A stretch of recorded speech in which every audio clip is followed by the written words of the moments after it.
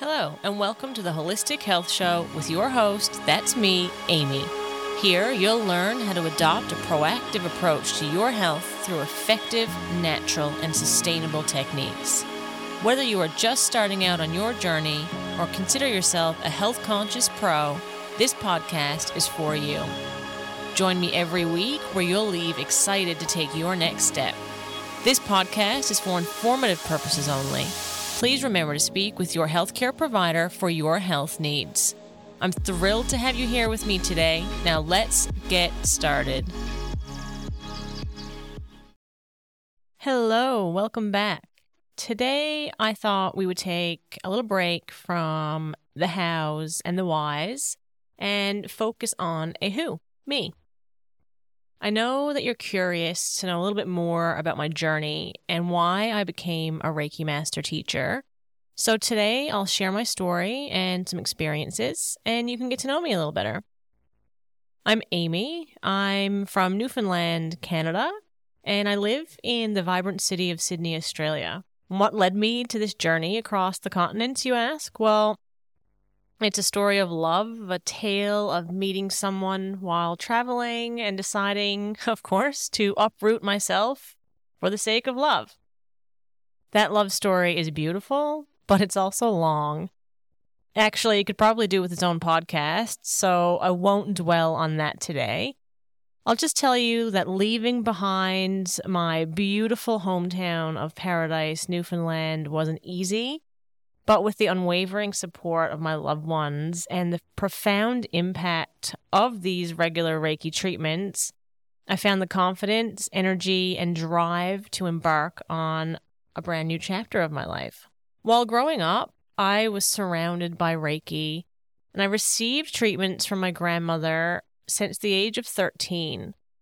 It wasn't until I moved to Australia that I actually felt called to expand my own Reiki practice. Self-Reiki and receiving distance Reiki from my family really helped me stay grounded and centered, especially in the first few months of living here. However, I did really miss in person, that connection that you get with the people when you're experiencing an in-person Reiki session or Reiki share. And I missed the community of like-minded individuals. So I can remember doing a search of Reiki associations and Reiki communities in Australia. And I was looking for a professional Reiki organization that had a really active community. So I became a member of Reiki Australia, and I eventually sat a term on the board of directors for Reiki Australia. And this year, I actually finished up a role as operations manager with them.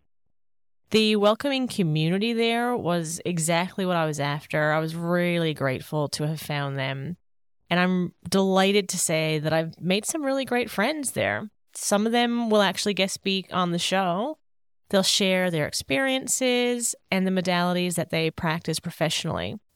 So, pretty shortly after diving back into Reiki, after I had moved to Australia, it became clear to me that I wanted to share the transformative effects of Reiki with others. I wanted to share my experiences, and I wanted to share the same sense of relaxation, rejuvenation, and well-being that Reiki offered me. I spent some time really reflecting on my Reiki journey before I launched my professional Reiki practice. I just really wanted to be sure what and how I could offer to clients. So let me go ahead and share a little bit about that Reiki journey with you. During my teenage years, Reiki became a lifeline for relief from physical pain. I struggled growing up with back and knee issues, and while we always sought answers from doctors, nobody could ever actually give a diagnosis or say why I was experiencing such pain. So what we did was my nan and her friends in the community of Reiki in Newfoundland, they would give me Reiki once a week. I'd feel the energy flowing through. It would intuitively address the areas of my body that needed healing. Some of those sessions did offer me immediate relief, while others initially actually brought forth some discomfort that eventually subsided as the session went on. As I entered my 20s, Reiki really became an essential tool to manage stress, especially during exam time. A Reiki session the day before an exam allowed me to find an inner calm, release the anxieties that I was feeling about it, and focus on the material that I had been studying. Reiki reassured me that my mind was at peace, paving the way for optimal performance. This isn't to say that I was practicing Reiki constantly all those years. I'd often have times away from it, and it was never really intentional. It was just more that life would change and I'd fall out of my regular habits. And this especially happened while I was backpacking. During those 5 years, I really didn't practice Reiki much at all. I would always notice big changes in my life when Reiki wasn't a priority. And an example of this was during my last year of my bachelor's degree. I'll keep it short and sweet, but here's the quick picture. My last year of uni was really stressful, and I found it pretty overwhelming. I realize now that this stress and feeling could have been drastically reduced had I continued practicing Reiki personally. But in the moment, I felt like I could not squeeze anything else into those jam-packed days. It was a mistake. I wasn't picking up on the clues, and I was digging myself into a deeper hole. So, what happened?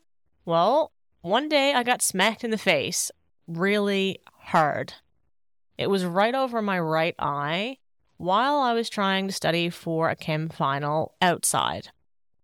I was setting up an outdoor umbrella to study under, and this brand new umbrella broke and came smack right down on my face.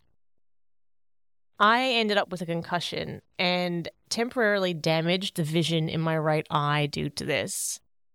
I was down for the count for a few months. Who knew an umbrella could hit that hard? Oh, well, actually, I guess I did. I was studying physics at the time, and the topic of the week was force. Anyway, I wasn't listening to what I knew my body needed, so the universe decided to take that into its own hands and slapped me right in the face. After the initial 2 weeks on the couch with my eyes closed and the lights off, I woke up. I started paying attention to the needs of my body, my mind, and my spirit again, and I realized how run down and exhausted I was. I actually ended up back in the hospital soon after the first trip as a result of the hard hand of the umbrella, and that's when I was diagnosed with Graves' disease. I showed up at the emergency room presenting with chest pain, shortness of breath, so it was pretty scary. From what I'm told, I was dangerously close to undergoing a thyroid storm and what I thought was a panic attack in the hospital bed. But the doctors told me that I was experiencing a complication of hyperthyroidism. I was actually really impressed by the quick-acting doctors and the attention that I received during both those hospital visits. To manage the hypothyroidism, I took the medication as advised, and then I vowed never to stop my holistic health routines again. It took about 8 months, but through regular support of the local hospital's endocrinology specialist, a nutritionist, because I was also diagnosed with GERD at the same time, and the holistic health modalities that I chose to help me through this, Reiki included, I was actually able to come off the medication, and I've been in remission ever since. That was definitely a goal of mine. I knew I was going to take the medicine. I knew I was going to do what my doctors told me, and I was really pleased that the endocrinologist was open to me trying other things. So long as I was showing up for blood work, taking the medication as prescribed, and feeling well, and showing good results on said blood work. She was really happy to listen and support me in my journey of reverting back to the things that I had done to keep myself healthy before all this happened. And I do wish that I had taken notice of this before I got smacked in the face, or found myself so run down that I was then presenting with Graves' disease. And I now know that I'll never steer away from Reiki or the other holistic health practices that I participate in again. So fast forward to now, I continue to give and receive Reiki treatments, both in person and via distance. I follow holistic health practices, and I help others to do the same.